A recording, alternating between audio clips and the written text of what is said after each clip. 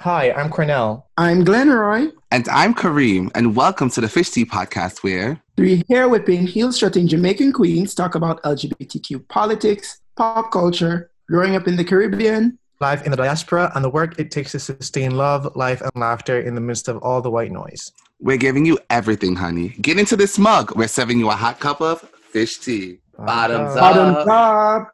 Okay, that was really late, guys. Like, we need to get it together. What? Get it together. I'm just trying to pause so that you guys could come in. So I go, we're giving you a hot cup of fish tea. 1, 2, 3. Bottoms up. But Literally what I late, just did. yeah. I feel So we can have like a 3 count. But, like, are we doing, like, regular count or, like, Mississippi counting? Like, what's the pace? I mean, I don't think it's a Jamaica. 1 Mississippi, 2 So- Mississippi. I'm just saying. Anyway, how y'all doing? I've been up to No, I lied. I've been up to the malfeasance this Oh. week. I believe you, but all right. I was gonna say that. No, but no, the malfeasance somebody want happen, never happen. But no, it's been a good week, good old Kiki week. Actually, I've been having a lot of fun this week. Just, my friends and the kind of foolish banter that we get on with. It's been a good week for friendships and still trying to find somebody to employ at work. I need somebody else in my department. What's the job? Yeah, what's the job? Oh, well, no, we put it out a couple of times. Well, but we're looking for a policy and advocacy officer at JFlag. I mean, it's kind of hard to describe what you do, but essentially more somebody be a mini-me. Oh, dear. So, yeah, Good luck with that. that's what I'm looking for. Okay. Well, not exactly mini-me in terms of Glenroy, but mini-me in terms of the functions of being one of the voices of the organization and coming up with new ideas for what we need to be working on kind of thing. So, yeah. Okay, great. What have you been up to, Kareem? Apart from trying to get ready for this Jamaica trip, it's been, well, that's really much what my time has become. Like, I'm very consumed with preparing for Jamaica and packing the clothes and the right clothes and making sure I have enough clothes. And Cornell, you know me very well, so I'm always overpacking and I never feel like I have enough. And so I'm like trying to convince myself that you're good. A couple shorts and some t-shirt, because Jamaica act like, right? Act, right? Jamaica always act, but they just bring shirts and t-shirt, bring other things too, bring a variety. I mean, yeah, but still, it's just like, I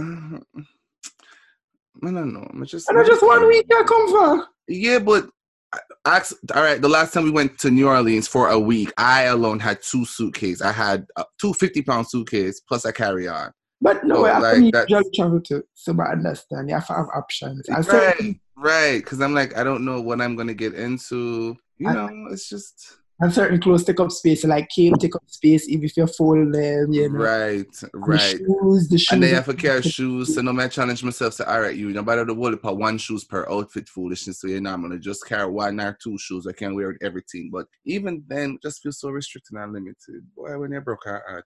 Yeah, I actually want to know if, like, straight guys have these kinds of problems when they're packing, because I feel like, I mean, to Kareem's point, having options is important, but I'm wondering if that's also a thing for straight men, usually when they're traveling. But we'll have to investigate.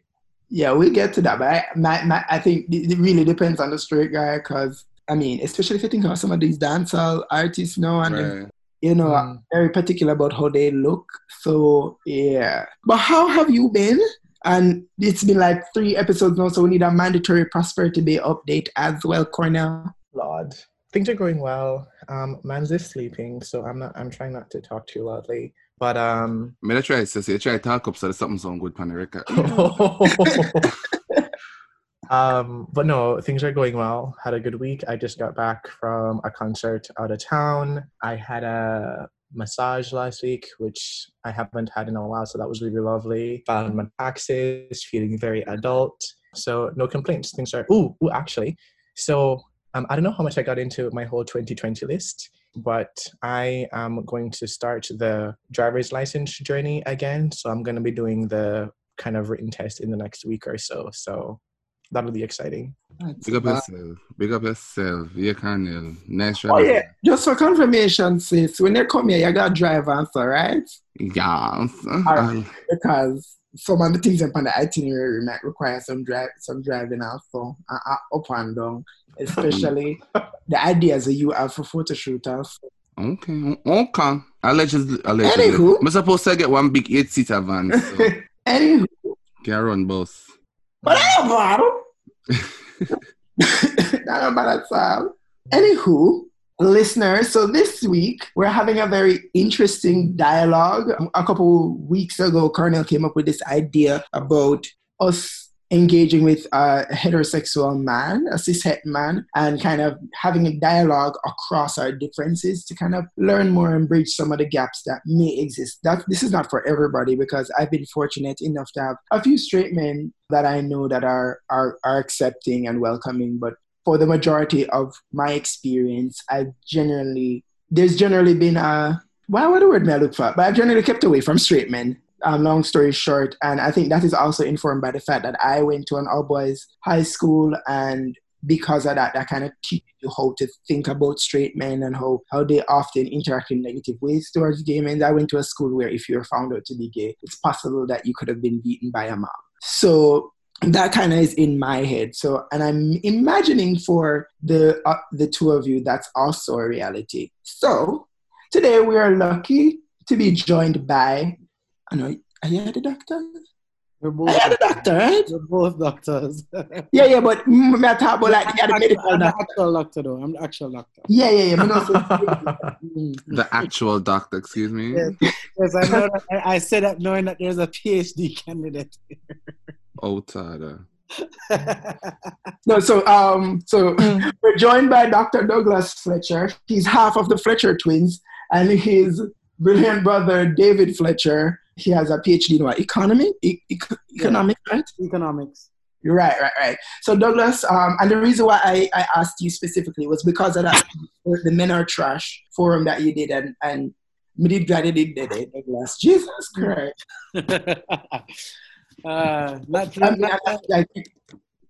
any words at any of my fellow panelists, but it felt they felt like they were perpetuating an echo chamber. Right. So I'm glad that I could have been there to, break the void. Right. So I definitely felt like you were a voice of reason and challenged a lot of the kind of problematic narratives that had existed and confronted those.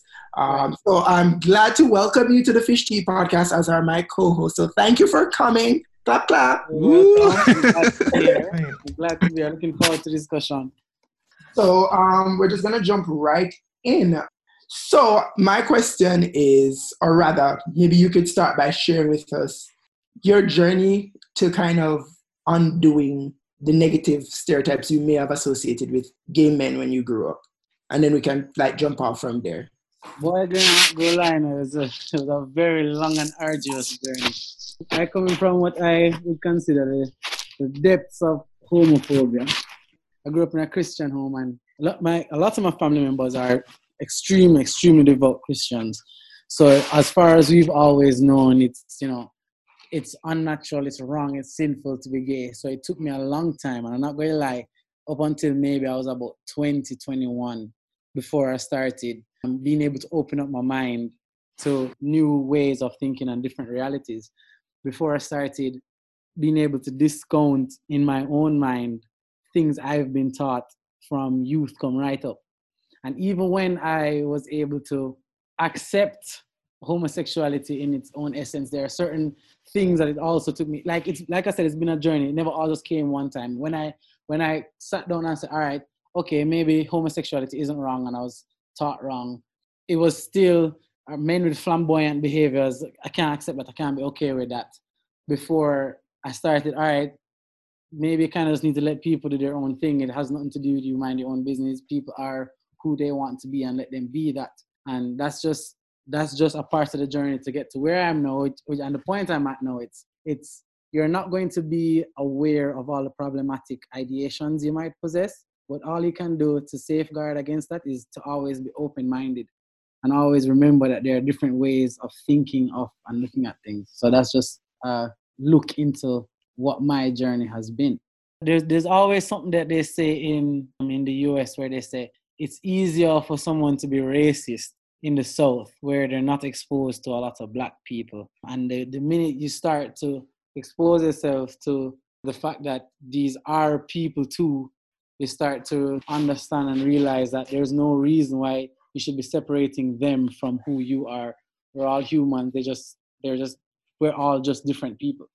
As I went to university, I started integrating with more gay people, and slowly the problematic barrier started to break down. So I think that is really what's responsible for the inciting factors in my journey. I just had a quick question. So you said this was something you were starting to think about in terms of your own beliefs around 21. And I'm curious as to like what caused that shift? Like what was it about that moment in terms of like where you were in your life that led to that? My girlfriend at the time, she was also a Christian. So at that time, I started asking my own questions about Christianity, as in how I feel about it. So basically, I started separating my feelings about religion from my mother's feelings about religion. So I started to ask a lot of different questions and how I personally feel about religion. And the more I asked about religion, is the less satisfied I was with the answers that I was getting, until eventually the whole construct of religion just fell apart for me. And, a lot of the things that came with it, including, homophobia. Mm-hmm. Okay.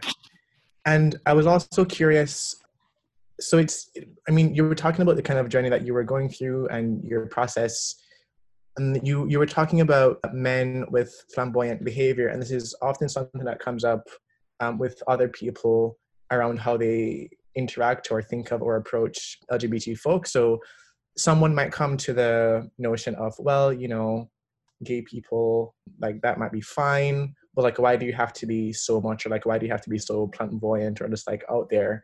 And I'm guessing, what was it that bothered you at that time about like men who were flamboyant? To be honest, I think it was I still wasn't able to rid myself entirely of homophobic ideations. So seeing flamboyant men automatically meant they were gay to me. And I didn't want to have to see that. I didn't want to have to deal with the fact that, like, it's okay for me to say, all right, they're gay, I just don't have to see it. But in the minute I see somebody being flamboyant, it's like, oh, all right, why do I have to see it? That's really what was going through my mind. Why do I have to see it? Okay. I'm curious to hear about and again, this whole idea of like spirituality or your relationship with religion. Seeing that you went through that whole questioning some of the constructs, and I've been through that. Like on past episode, I've shared my own journey with that. Where are you now as it relates to religion, Christianity in particular, or just spirituality? I think I'm in a nebulous zone between agnosticism and atheism. Okay. I haven't really I don't really acknowledge any deity really per se. Right. Okay. So yeah, that's where I am with religion really. But I do believe spirituality is separable from religion. Got you. So in what I generally believe is that, have you ever heard of pronoia? The opposite of paranoia, where you generally believe that the universe is working towards your better good. Mm-hmm. And that is what I feel. I feel like the universe is always working, to have things play out in my favor. I generally feel that way. So my idea of spirituality is accepting the universe. And I know I sound like a hippie, don't worry, I hear it. Have the universe as this spirit around us that, not necessarily governs our life and existence, but just kind of, watches us. So that's my idea of spirituality, really. Nice. So my question is, so who would have been like, and also feel free to ask us questions, but like who would have been the first gay person, man or woman, that you felt or the impactful one you felt would have kind of helped you have that journey yourself, or kind of was exposing you to that difference in a way that made you recognize that, okay, I need to change what I think about that, and at what stage or age did you kind of engage that particular person? I can't honestly say that there has been any one person. If I was supposed to answer that question, there was maybe one person that was extremely influential, like spending a lot of time around that person. I don't want to call his name on the thing because I'm not sure if he's outed himself. But there's definitely that one person. I spent a lot of time around him, whole lot of fun, great company, and slowly he helped me to break down a lot of my problematic ideas. So I actually made a tweet once about why I have to see when gay men are being flamboyant. And he drove to my hall, the hall that I was living on, and he called me to my room, and we sat on his car, and he he told me, you understand why this is problematic, right? And he just broke it all down for me. And it was when he was speaking to me that I started to realize it. So if I had to attribute it to one person, it would probably be him. And I hope you guys can understand why I'm kind of reluctant to call his name, because I'm not completely sure if he's out, Yeah, we understand implications of outing Right, and people, how people's right to define themselves and their own identities. What would be interesting is to kind of work through how you, with that kind of change in mindset, would have existed in like the spaces where you and your boy them and your dog them sit down and talk. Because I guess in my mind, that's the space where a lot of the homophobia thrives, because that space requires the performance of homophobia. And I'm wondering, how were you able then to kind of navigate that? Did you sometimes have to fall back on the homophobia just so that the dog didn't fall with you, or what was that like? So the funny thing is, I was actually the lagging one in my friend group. I was, because a lot of my friends moved away now, and like a lot of them live in America. So they were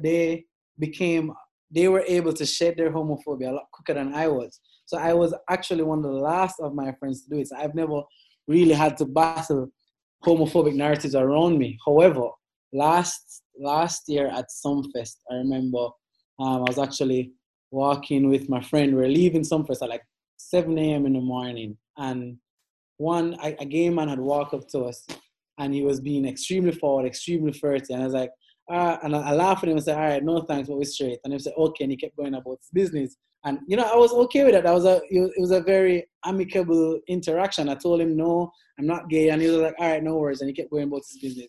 Then my friend goes, tired of when them come talk to me, them beam on them, and I likes them. And I was like, all right, so why are you acting like this? Why is this? Why are you being like this? The man said, I don't know. I just think I'm natural.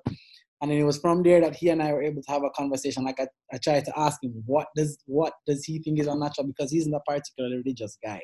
So I'm like, if you're not religious, on what basis are you saying it's unnatural? Like, where is that coming from? So within my friend groups, I've never I know that my friend groups are not the norm. My friend groups are generally very accepting people, very open-minded people. But in a context with other Jamaican men, i.e. with my friend from Mumbai, I was actually had to confront him and sit down and break down with him. But like, let's say in a barbershop where they're not necessarily my friends, because this kind of conversation does come up in a barbershop about how, a lot of homophobic narratives. Generally, I'm not going to lie, unless I'm particularly close to them, I'm not going to take them on. Because if I try to take them on, then it's me against the entire barbershop, and that's a losing battle. So like, I will sit down with my barber one way and I'll ask him, so yo, you really feel this way? This is because he's the one I'm closest to. So I say, you really feel this way? He say, yeah, that's really feel this way. Burn them out. I say, you understand that the times are changing, and if you're saying burn them out, you're going to have to burn out a lot of the things that you enjoy now. And if you are going to say that, you're just being a hypocrite. So I can have that conversation with him one-on-one, but if it's me against the entire barbershop, I'm not going to lie, I'm not taking on that battle. But it definitely does present itself a lot. Yeah. And actually, so you point to, and thanks for that. And also, before we even go on, thanks for doing that kind of work, because I'm a firm believer that even though visibility is liberty, the real liberation, a big part of the liberation at the kind of social and community level, happens when people who are allies speak up in the different spaces that they can speak up in. And I mean, they're going to be one ear every single time, but it's strategically a talk up with. Right, yeah. Pick and choose. Yeah, because all of we pick and choose to battle them, because not the time. But critically, you point to something that, and maybe Kareem and Cornell can chime in as well, like barbershops are not spaces that I enjoy going to. Well, probably not so much now, because I mean, like, I don't need to shave. I need to have a barber shave me, but I kind of manage my facial hair and I have locks now. So it's not so much a thing for me now, but at a certain point, it was not a space I enjoyed being in, because I knew at some point Batman did end up get top over. At some point it would have come up. I don't know how, but it always comes up. It always comes up. So I mean, and so if I think about the things that I guess that is always a barrier for me when it comes to like engaging with straight men. I mean, I have this general principle of non-engagement when it comes down to cishet men. I think the most terrifying thing for me is always walking past a group of like 4, 5, 6 straight men sitting somewhere, just sitting somewhere. And it's really unfortunate because for me, I also interrogate why do I see a group of black men and just being in their own spaces and think fear from that. But the honest reality is, growing up, that was where I was most likely to get some type of harassment, somebody calling me fish or something like that. And so to the extent that I can avoid those spaces, I do. And Cornell Kareem, is that an experience that you have as well? Yeah, I'm glad you brought up the idea of the barbershop because even, like I said, like Jamaica has been on my mind heavy because I'm coming home next week. And that's one of the things that I am like dreading, to the point where I went out and I bought myself one of those like shaving things that I have never used because I was just like, I don't know if they're like LGBTQ affirming barbers that I can go to. I don't, that's one of the things that I'm dreading because I'm going to be there for a week. And I'm pretty sure my shape up is going to get worn up by like mid-trip. So I'm going to want to get a touch up.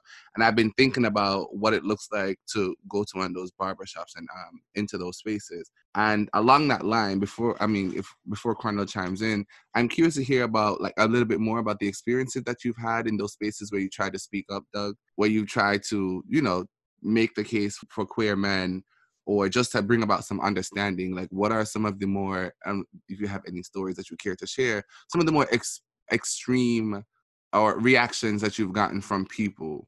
Well, to be honest, I don't have that many. Like I said, I've been very choosy in where I fight my battles. The most confrontational one I went, like in a barber shop, was when I was on Hall. It was a smaller space. When I was living on Hall, I'm not going to mince words. I was a fucking man. Oh, I'm sorry. I don't know if I can curse. I was a man on Hall, right?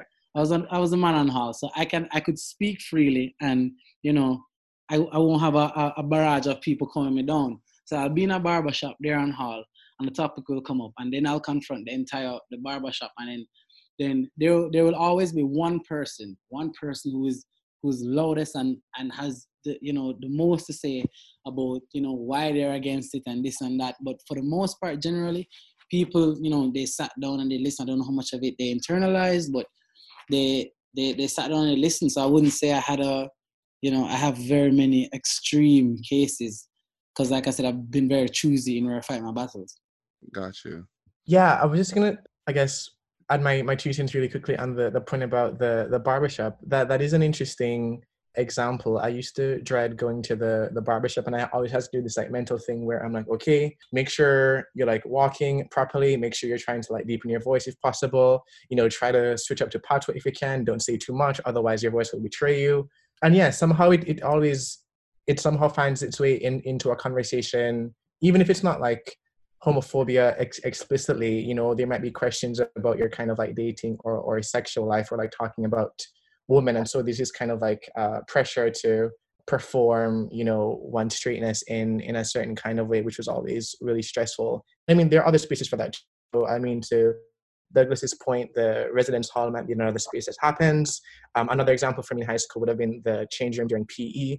I don't know if anyone had any immediate questions, but one of the things that I was curious about was, what are some of the things that you grew up hearing either in the church, in your home, at school, in social spaces, that informed how you later thought about gay people? So, I mean, you were talking about, experiences in the barbershop, or like talking to your friends and stuff, but like, what were some of the kind of cues growing up that told you, okay, being gay or gay people are like dangerous, or like they're abominable, or like these are people that I should be either hateful towards or fearful of, or, however that ended up being reframed in your context? I think if I interpreted the question right, you're asked what shaped my homophobia. I definitely think a lot of it was, I'm not gonna lie, it was my mother. She was a devout Christian. They really embellished that point in church. Fornication and homosexuality are the 2 gravest sins you could ever commit. That they're not neither of the 7 deadly sins, but they somehow are 2 of the gravest sins you can commit. And that is, they just beat that into your skull back over and over again, every Sunday school, until you become a young adolescent, that because me personally, I like women, and I cannot fathom I couldn't at the time fathom a male liking another male or a woman like another woman. So obviously it had to be unnatural. So the seeds that they sow just kind of perpetuated itself into throughout adolescence and into adulthood. But a lot of it was a church, and it was only negatively strengthened by the society that we live in Jamaican society, where it's further demonized daily, in the music, in our legislation, and that kind of stuff. So it wasn't until I think my executive thinking kind of developed where I was able to separate somebody's ideation, like what I've been taught, from what is problematic. Mm-hmm. And if I could just add really quickly, you were also talking about your experience at that event where a guy was trying to flirt with you, but that sounds to me like one of the more favorable outcomes that could have possibly happened. So often I think it comes, or the story is that, out of these kind of, predatory, for lack of a better word, gay men are trying to come up to talk to men. And so I imagine that most Jamaican men wouldn't have responded the way that you do. So I guess I'm wondering, have other people that you've come across had experiences where, I don't know, a gay man might be trying to approach them? And if so, like, how do they typically respond to that? Well, again, like I said, within my friend group, our responses are usually the same, where, no thanks, I'm not gay. But, people outside of my closest friend group tell me about, so me run the B-boy. I'm not take no bag of talking from him, can't take to see them. I'm running because I feel I could have fist off him face. It was super aggressive. That's generally what it is. That's how, they generally tell me that they respond to gay men that approach them. And then is at that point I'll be asking you, so why is that necessary? Like, for example, if you approach a woman and she's not interested, how do you feel if she go on the worst way? You kind of be angry and you feel shame. Just, there are ways to let down people that doesn't involve publicly humiliating them. Or whenever I try to draw an analog like that, that's when they become purposely obtuse. No, another same thing. I was like, all right. And it's at that point I know that we can't have that conversation because, you're not ready to listen. So, on that note, me fast. How often do you have to deal with the girls in the DM? And when I say the girls, I mean the gays. How often the gays in the DMs? Because, because I know so that's why me personally don't look straight, man, because I don't have self-acceptance issues. I don't nobody when I want me. Mm-hmm. But under other circumstances, that's slide because you're a handsome young man. Thank you very much, Glenn. That's very true. How do you deal with that? Or rather, how often does that happen? I know how you deal with it. Okay. How often does that happen? When you ask how often, whenever I post an Instagram picture, if I get 10 DMs, 8 of them are from men. Woo! 8 of them are from men. And I respond to those in the same way I respond if, one of the 2 women was ugly. I just don't respond. I don't respond, and that's it. And to be honest, it's because I can't respond to like, if all I have to respond is like a LOL or a LOOL, then I'll do it. Just send LOOL and that's it. That's fine. But generally, I don't respond now. Same way if an ugly girl DM me, I'm not going to respond. If I'm not interested, I'm just not going to respond. That's just how I deal with it. Yeah. I'm never look you up. No.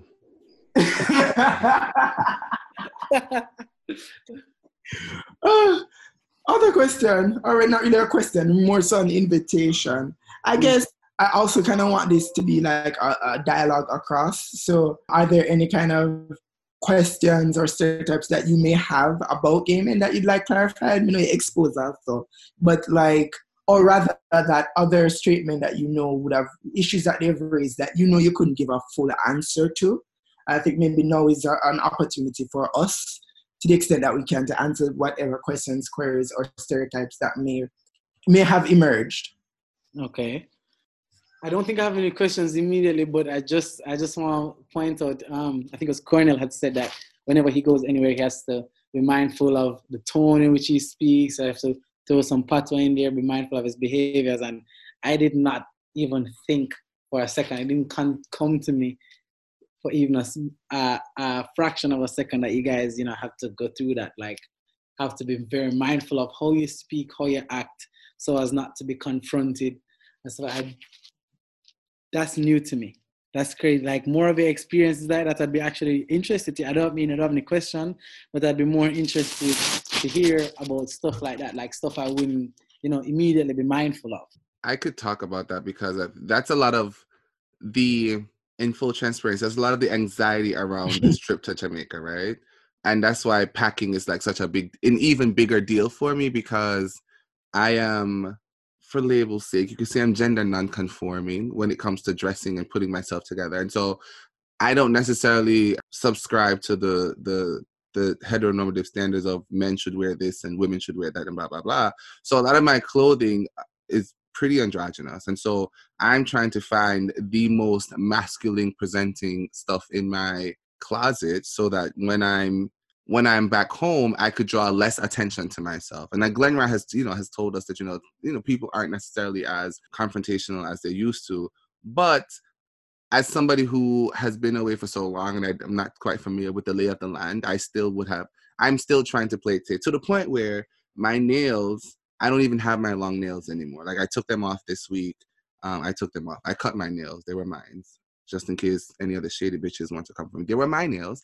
And so I cut them because, again, I'm really trying not to draw that much attention to myself and how I look and how I present myself, because I know, one, the environments that I'll be going into. I grew up in Waterford, in Portmore, so and I'm going to have to go back to say hi to the neighbors or whatever the case may be, to the old ladies that loved me growing up. And so I'm really trying my hardest to not, I don't know, look gay, which is going to be hard for me anyways, because, I don't know, it's not something that you can just shed. But that's definitely like one of the areas that I have some anxiety around. That must be, I think I can only imagine how frustrating that must be. Because like me, for example, when I want to get dressed, I just go in my closet and take something out and wear it, go on the road. Now, you can't wear what you actually want to wear, the stuff that you think you actually look best in. You can't wear that because you don't want to draw attention to yourself. That's actually nuts to me. No, I'm saying the funny thing is some of the stuff that I wear is nothing that cishet men would not have, right? So skinny jeans, straight men wear that, right? But it has always been my experience, even here sometimes, depending on where I'm going, especially like in the Jamaican spaces, like Jamaican restaurants and so on. If I'm wearing skinny jeans, best believe people are looking like, watch a fish. Yeah. In my mind, I'm just like, Jesus, please. If only them know, say, for the same men's website where them probably buy for them one, I go buy my pants. I might my skinny pants and see skinny pants with sneakers and a t-shirt, and people are looking at me like, what? Like me have two head. Yeah, and that is so true. That's my experience as well. Like, we don't get to wear the same thing, everything that cishet men get to wear. Like, we don't get to wear fitted clothes the same way. We don't get to wear fitted jeans. I mean, me, I wear it regardless. I'm in a business at this stage of my life, but we get scrutiny. And if you think about, like I said, how some Jamaican men dress, especially these days, they're very into excess and flamboyance. We're very extra as our people. But when I could dress up the same way that a dancer dresses for the dancer, but I would get looked on completely differently. And so that's something I always have to think about. But to the extent that, can I be bothered to deal with the extra eyes that day? Will I be able to ignore it? Or, I'm a bit more deliberate and strategic with how I present. So I choose to be extra effeminate, whether it is I'm wearing heels or cape or crop tops, depending on where I'm going. Am I trying to be visible as an advocate and an activist, or am I just trying to have fun? And so if I want to feel good one day at the office and I decide to wear heels, I have to think, am I going to be going out on the road today? So do I have to bring the flats? Because if I go out on the road in the heels, I might bring unnecessary attention to myself that I'm not interested in. So it's all those kind of things. So that means I'm going to have to bring an extra bag. And I think another part of the reality is, as soon as I was in a financial place to not have to take public transport, it was the first thing I leapt at without ever looking back. And a part of it is, taxi men are homophobic a lot of times. Some of their passengers are very homophobic. I remember one day, may I come on? I don't know how the taxi man them love throw one bag of people in at the back of the taxi them. All 50 people around there. So there was this one taxi man and an Alpha Tree there, and I'd forget no more a taxi from Alpha Tree if it's Papi them, anywho. So this taxi man forces me into this taxi. Basically 5 people on our back, and the guy I'm sitting beside is exceedingly homophobic, and I say, oh, may I try sit down on him? I'm like, no, sir. Maybe one of my foot them I sit down on my next foot. I not even see a face good to see if I did want you or not. Not that I didn't even interested because I didn't in a relationship at the time, so I'm never there for the man. But it's all of those things that I have to deal with. So for me, I don't go to I don't navigate certain spaces unless I completely have to. I mean, I go get Alpha Tree unless I have a real reason to. That's just my reality. It's much better now, but it's just somewhere that I'm not going to necessarily go if I don't really have to. And that's crime and violence aside, and the possibility of being robbed or whatever aside. It's just, I'm not going to go there because I can't bother with having to deal with the added dimension of more people staring at me than if I were at Ligani or Barbican or somewhere like that. So that's kind of always something that you have to think about is, how visible will I be today? And that includes thinking about where you will be today and how you're going to be in those spaces and all of those things.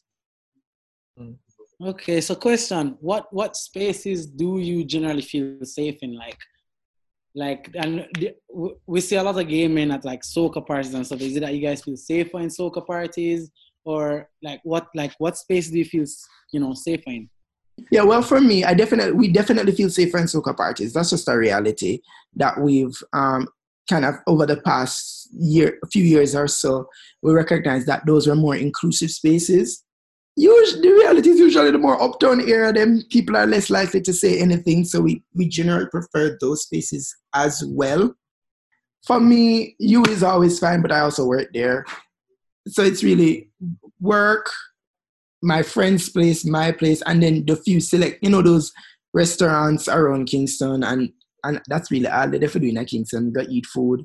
Not really much if you do outside of that, but like restaurants, hotel restaurants, that's where you go to sit and have a good old kiki, without worrying about who will see you and how they will respond to you and things like that. But yeah, that's where we feel safe. Any space where you know that because of the nature of the space, a certain set of people either will not be there, or if they are there, they will act right. That's generally where we feel safer. Okay, understood. Another question I wanted to ask. So I noticed that you guys are referring to Kareem as she, right? But Kareem said that he's non-gender conforming. So non-gender conforming, does it mean that you don't conform to any single gender, or you don't conform to the gender that was assigned to you? I mean, on any given day, I don't necessarily subscribe to any particular gender. And this is where it gets confusing, because for me, it's really, sometimes I'm just being political, honestly. When I'm in a certain space and I feel like challenging homophobia or just like the heteronormative norms, I'll go in and I'll say, my name is Kareem Willis and my preferred gender pronouns are he, him, him.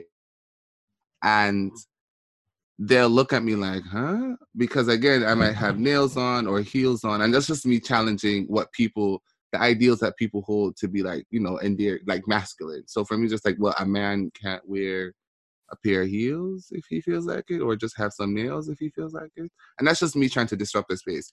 When it comes to me adorning myself,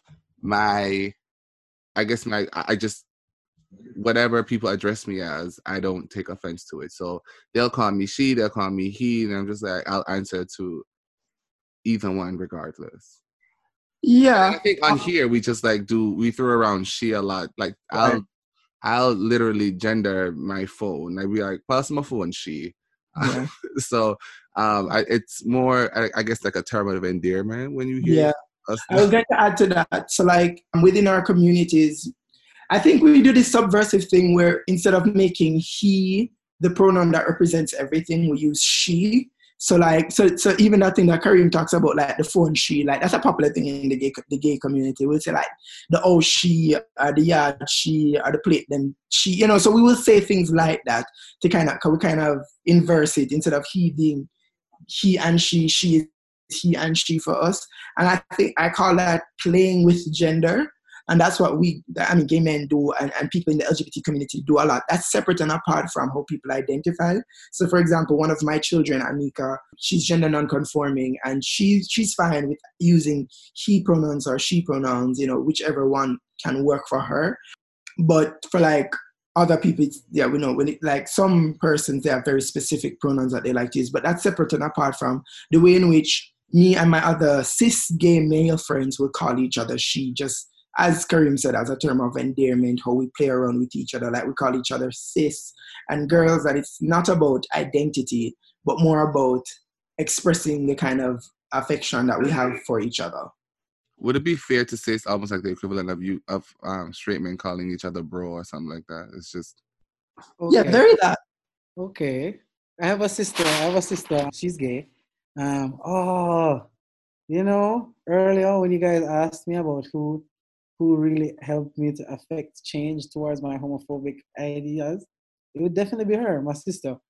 She came out, I was in my early 20s, I think. Came out to us in her early 20s. And at first, I was definitely very opposed to it. Like, no, you're not actually, this is a phase you're going through.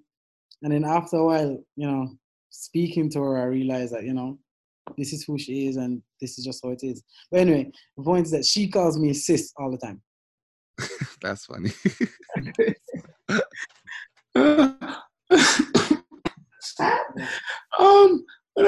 Also cis has become very mainstream, so there's also that. Oh, well, that's true. Yeah, I call my mom sis. It's true. Even today I was talking to my older brother, and I forgot what he said to me. And my reaction was, girl. So that means I tried to... Listen, I do that all the time. And sometimes, some gay men are very something about it. Especially like some guys I may be dating or having relations with. Yes. So when after whatever, we'll be talking and I'll be just talking about my day. I'll be like, girl. And then they'll react like, will you just call me? I'm like, calm the fuck down. But use it as punctuation. But yeah, some gay men and men in general are like really affected by them being treated as or being called cis girl or she. So, but me, I always forget. Can use it in a very general way. But yeah, there's that. Okay, so this isn't a question, but I was thinking about, I guess, so Douglas was reflecting some of what I said in terms of what we have to do in terms of how we, carry ourselves. And I was thinking about this idea of, for lack of a better word, intimacy or proximity. And I was thinking about all the ways that I try to perform a certain kind of straightness in order to be tolerated or accepted in high school. And I don't know if I haven't fully figured out what the question is I'm asking, or if I'm asking a question. It might just be a general point, but I think most, or a lot of gay men anyway, don't have like conscious control over how they are in the world in terms of how their body moves, how they sound. And so on one hand, we might be trying to find or establish a certain kind of community. And I'm thinking specifically as it relates to like attending an all-boys school in my experience. And so there's this like desire to be a part of a community, but like you don't fit in the traditional kind of sense. And despite your efforts, it's just not kind of working out. And so I'm wondering what the responsibility isn't what I'm necessarily looking for, but like how might we cultivate ways for, I guess, straight men to, I don't know, undo the kind of like exclusionary culture. But I'm also thinking about like your earlier point about, this man flirting with you. And I think, okay, so the part of it is that like a lot of straight guys assume that all gay men are trying to flirt with them, which is like not the case at all. But if a gay man, whether or not he is your friend, might assume that... Don't look good. Well, see, that's... But I mean, they don't want to think about these things, that they actually aren't attractive. But I think if someone approaches you, that person likely thinks or sees you in some way as a kind of safe prospect, which means that you likely have some kind of energy that says, okay, I can, have this conversation with this person. I'm also thinking about like how we limit the depths of friendship, because I'm sure there are people that I went to high school with that I was like really cool with, that, you know, once they found out that I was gay, that, you know, relationship can't sustain itself because they're going to have, you know, all kinds of corrupted ideas about like what I might want that friendship to look like. So I guess I'm wondering, I mean, I know you've said that your particular group of friends are different and that might not be something that you necessarily have to deal with, but I'm wondering what might be some ways or opportunities for, I guess, straight guys, straight Jamaican men to kind of like work through that or to undo some of that, perhaps. Yeah, but before Douglas responds, I kind of want to complicate that narrative a little. I generally don't trust straight men. Okay. And that's not their fault. That's not every straight man's fault, I should say. Rather, it's just a set of experiences that means that the ways in which I there's no straight man that I know that I will never let my guard, even if like there's some now in my life that I'm cool with, but I will never let my guard down fully around them. And so I'm thinking through then also, because this may be the experience of many gay men who've also learned to have their walls up when they're in close proximities to straight men in their circles. How can we also start to bring those walls down and create lines of communication and search for shared experiences and kind of build a bond out of that? Because I know for a fact that there's a distrust that I have to work against. And I'm thinking that may also be a part of how we as well navigate spaces among and with straight men.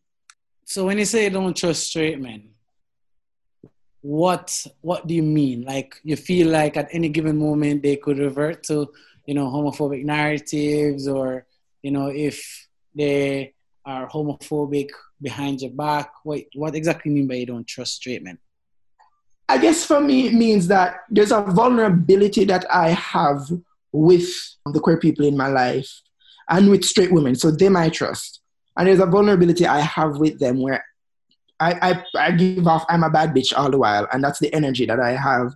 And I feel like there's no point when I'm around if I'm around a straight man that I'm talking to, that I can just take away some of that and feel like, okay, I'm also just this regular person who is fun-loving and vulnerable and may be going through some relationship issues with a man, but I want to talk to a friend about that. Like, so when I say I don't trust them, when I think about friendships, I don't trust them to be the kinds of friends that I would need at a certain point in time. So I don't allow myself to build a certain kind of friendship with them. At most, we'll be cordial or cool, or we can hang out every now and then. But in terms of, do I trust you with my feelings and my vulnerabilities?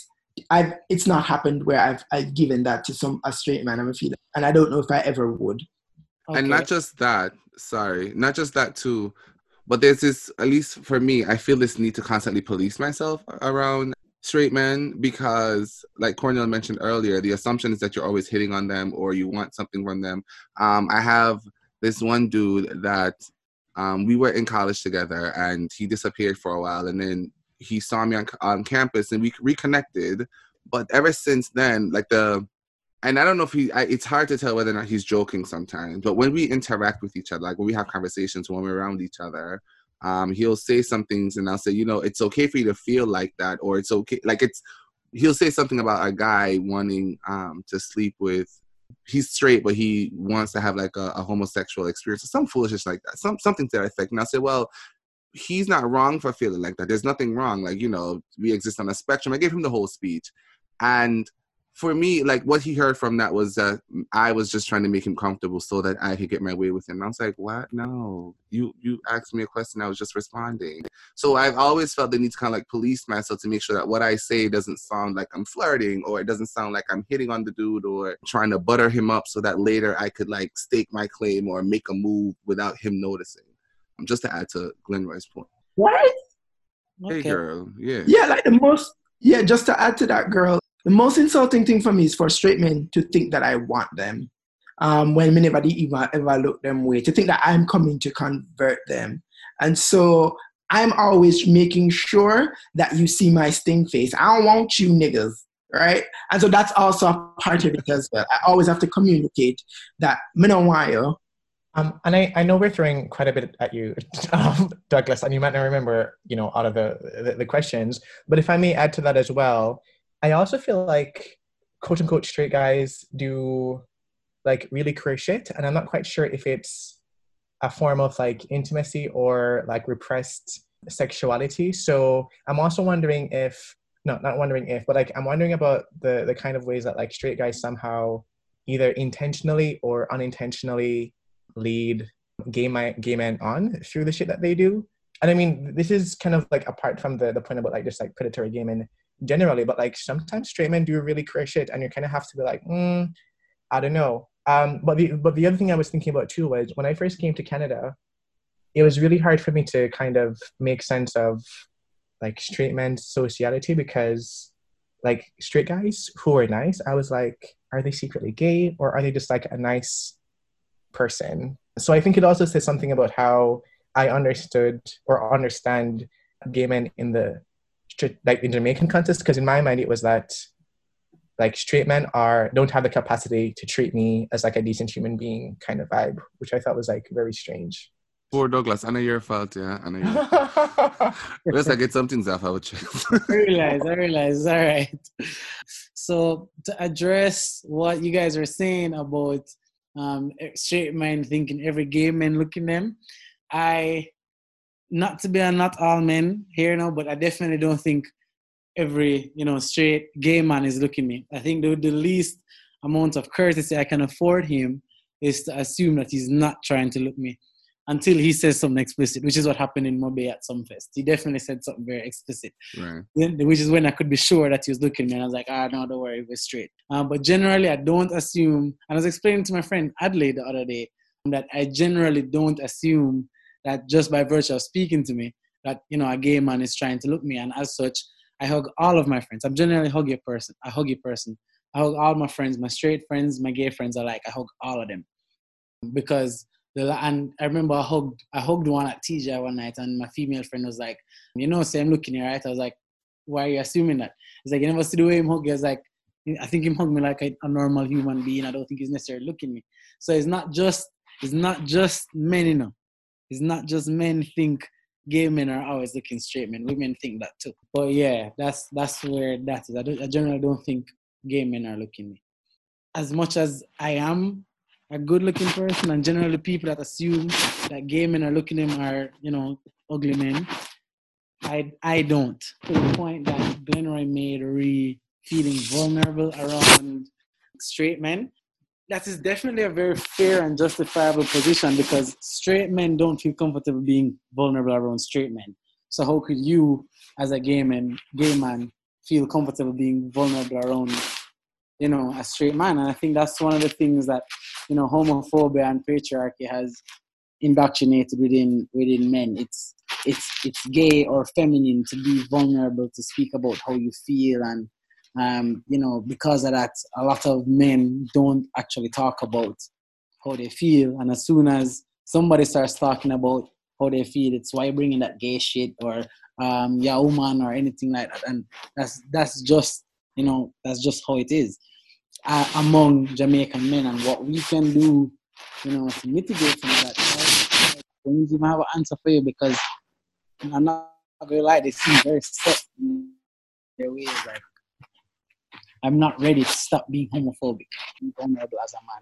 And there's going to be a very long and arduous road before we get to the point, where people are comfortable being either of those things. Thank you for that comprehensive response. But you were talking, and the one thing that brought to my attention is just, I'm a hugger by nature, actually. So I like to hug my friends. But if the cishet man that I'm cool with, if he even tries to like touch me or hug me at all, I pull back almost instinctively. I think I've kind of learned. I'm so glad you said that, because I remember I saw you at I Love Soca, and I went to hug you, and you like give me this half hug like you're scarring me. I said, why Glenn move? So I'm say, all right, don't worry about it. You see? So exactly, like that. I'm not talking about, like, it goes to the core of my, like, me just don't want you to think me I look you so bad that me not want even like touch you and then something go get misconstrued out of that. So like, I'm glad we're talking about this because I'm sure I'm not the only gay man who thinks this way, that we always are trying to make sure we're not communicating interest, that we also shut ourselves off from the type of even positive interactions that very open and understanding straight men may have with us, because we don't want, it really just licking on the end, says it. It deep, bad.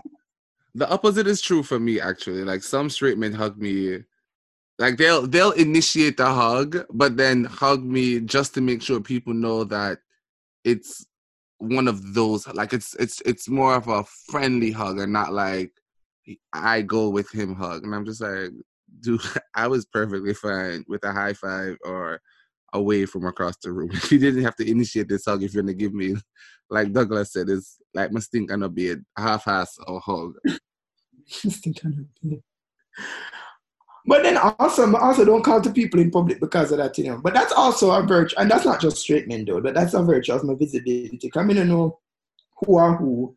And so I don't readily even call to certain people in public. Even if I see them have to initiate the engagement, because I don't want to go call to you and the next thing you hear say because I call to you.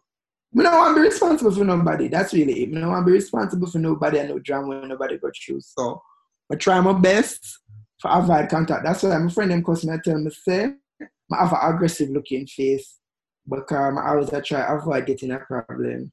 But I mean, but that's like a defense mechanism. That's like a self-preservation method. So I mean, I think a number of people have described gay men as being either standoffish or aloof.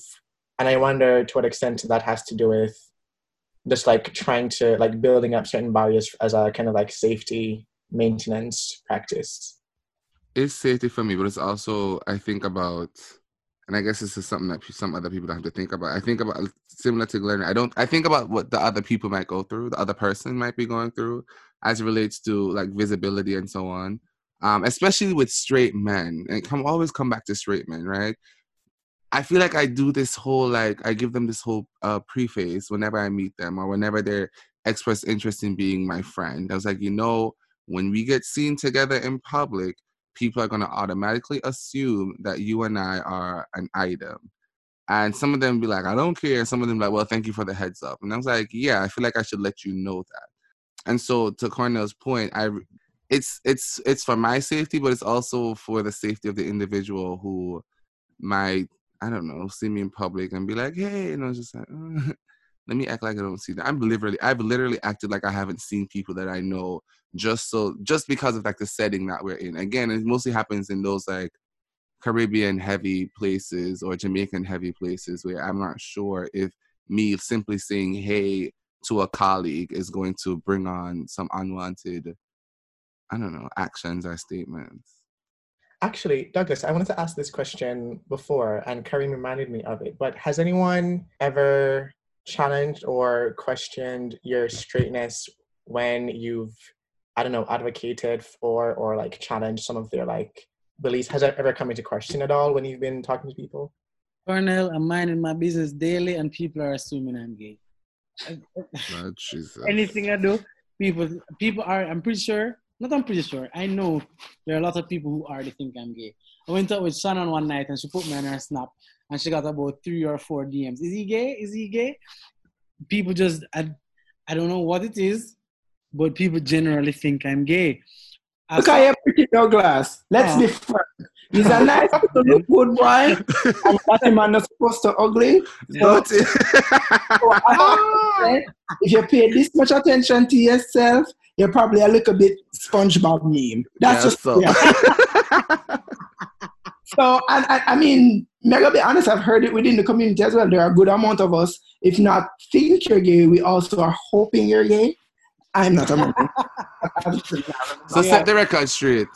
But no, so I think, and that's why when Cornell asked the question at the start, like, do straight men even worry about like packing and stuff like that? And you know, when we see a man that's very attentive, because as will always point out, us gay men, we grow up with the same stereotypes that everybody else grows up with. We're gonna look and say, I wonder if. So I think a lot of it is a lot of that. And so I also want to raise my own theory that homophobia is performative.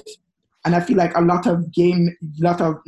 straight men in Jamaica perform homophobia because they don't want to assume to be gay. And so the homophobia the burnout burns out the association with queerness. So that's a lot of reasons why your friend, when the man did I look the Toronto or I look you, him never did, I doubt him did flare up and say nothing. But it's after the man left.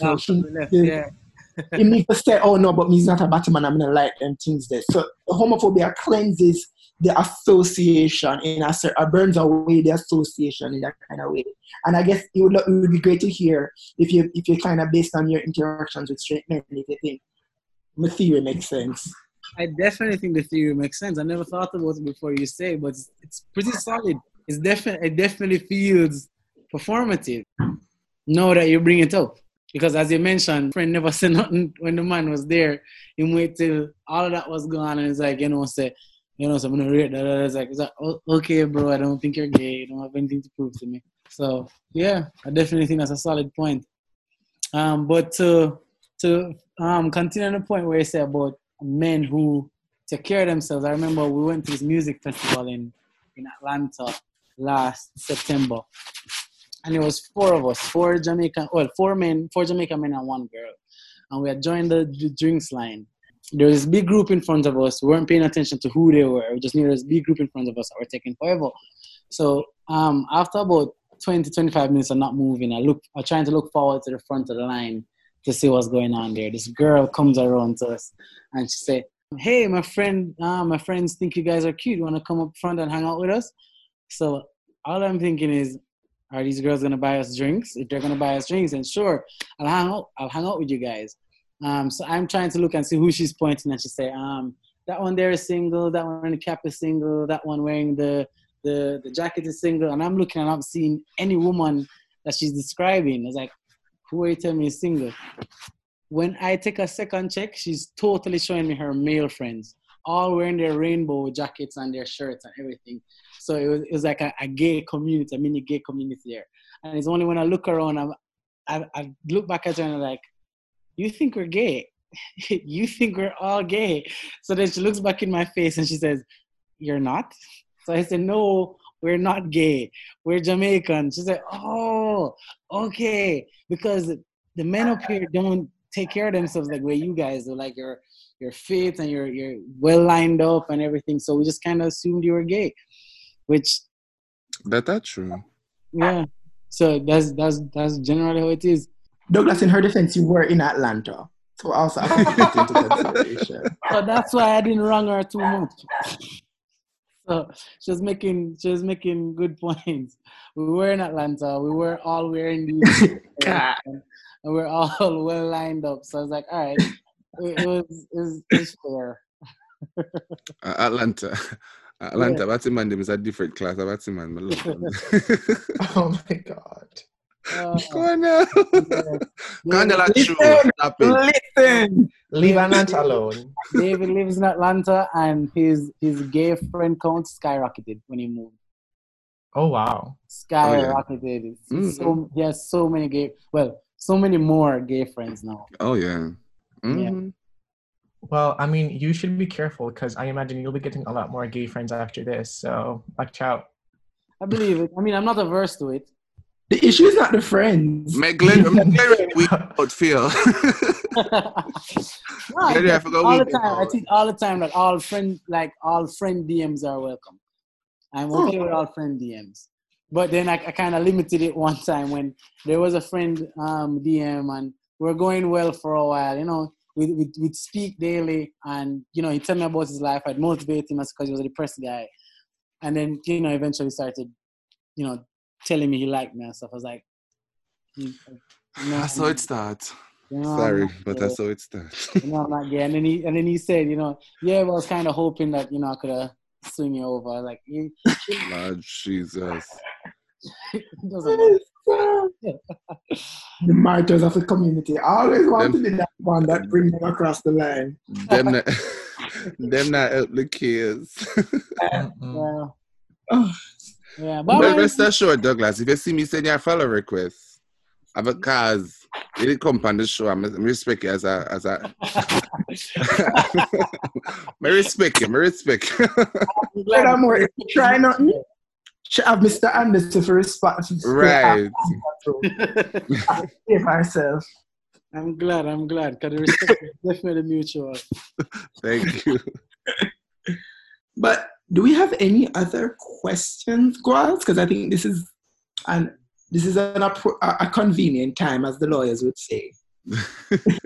I don't have it. This was a good conversation. This was really good. Thank you, Douglas, for coming on and Thank Thanks you. for sharing having with me us. on the show. Thank you. You opened my mind to a lot of the things that, you guys have to be mindful of that I just never, thought of before. So I'm definitely grateful for the conversation. Yeah. Thank you so much for being willing and within such a short space of time and coming on and just being open, honest, and frank, and just chilling and vibing. Thank you. All right, folks, this has been another wonderful, provocative, exciting episode of Fish Tea. Find us on our socials at Fish Tea Podcast on Instagram, Facebook, and Twitter, and at fishteapodcast@gmail.com. Stay sophisticated and bear things, and we will see y'all next week. Yeah, he said stay sophisticated and bear things. More lick him in the head. What? I'm trying to do the patwa thing. So like Douglas was always a trouble Cornell about our patwa. Last week she come on the show. I never know the finger dumpling them, the long dumpling they were going to steal his name Spinners. I just call them dumplings. And have the nerve. So I'm calling them long dumpling. I just call them dumplings. I never knew that they're dumplings. That's what they're called. I never knew they were called spinners. So I said not spinners, Cornell, spinners. Spinners, Cornell. Where the R come from? Spinners, them name. Then Cornell pronounce chicken back. Say chicken back. Hey, I want to allow my friend here. Thank you. Yes. Chicken back. Y'all are rude. A week with a foreign. Douglas, hopefully next week at some point our paths will cross. What is soca party name? Where we go? Glenn, right? Well, the soca supplement. Soca supplement. We need something flexible for that. I have to go find something for that. Oh yeah, come dash out also. I'm gonna dash out. Maybe I'll pour out some. I don't know if I'll dash out. Yeah, a little drizzle. I'll pour out a little. I don't know if I'll dash out. Pour out. Oh gosh, this is nice. All right, bye. Bye. All right, see ya.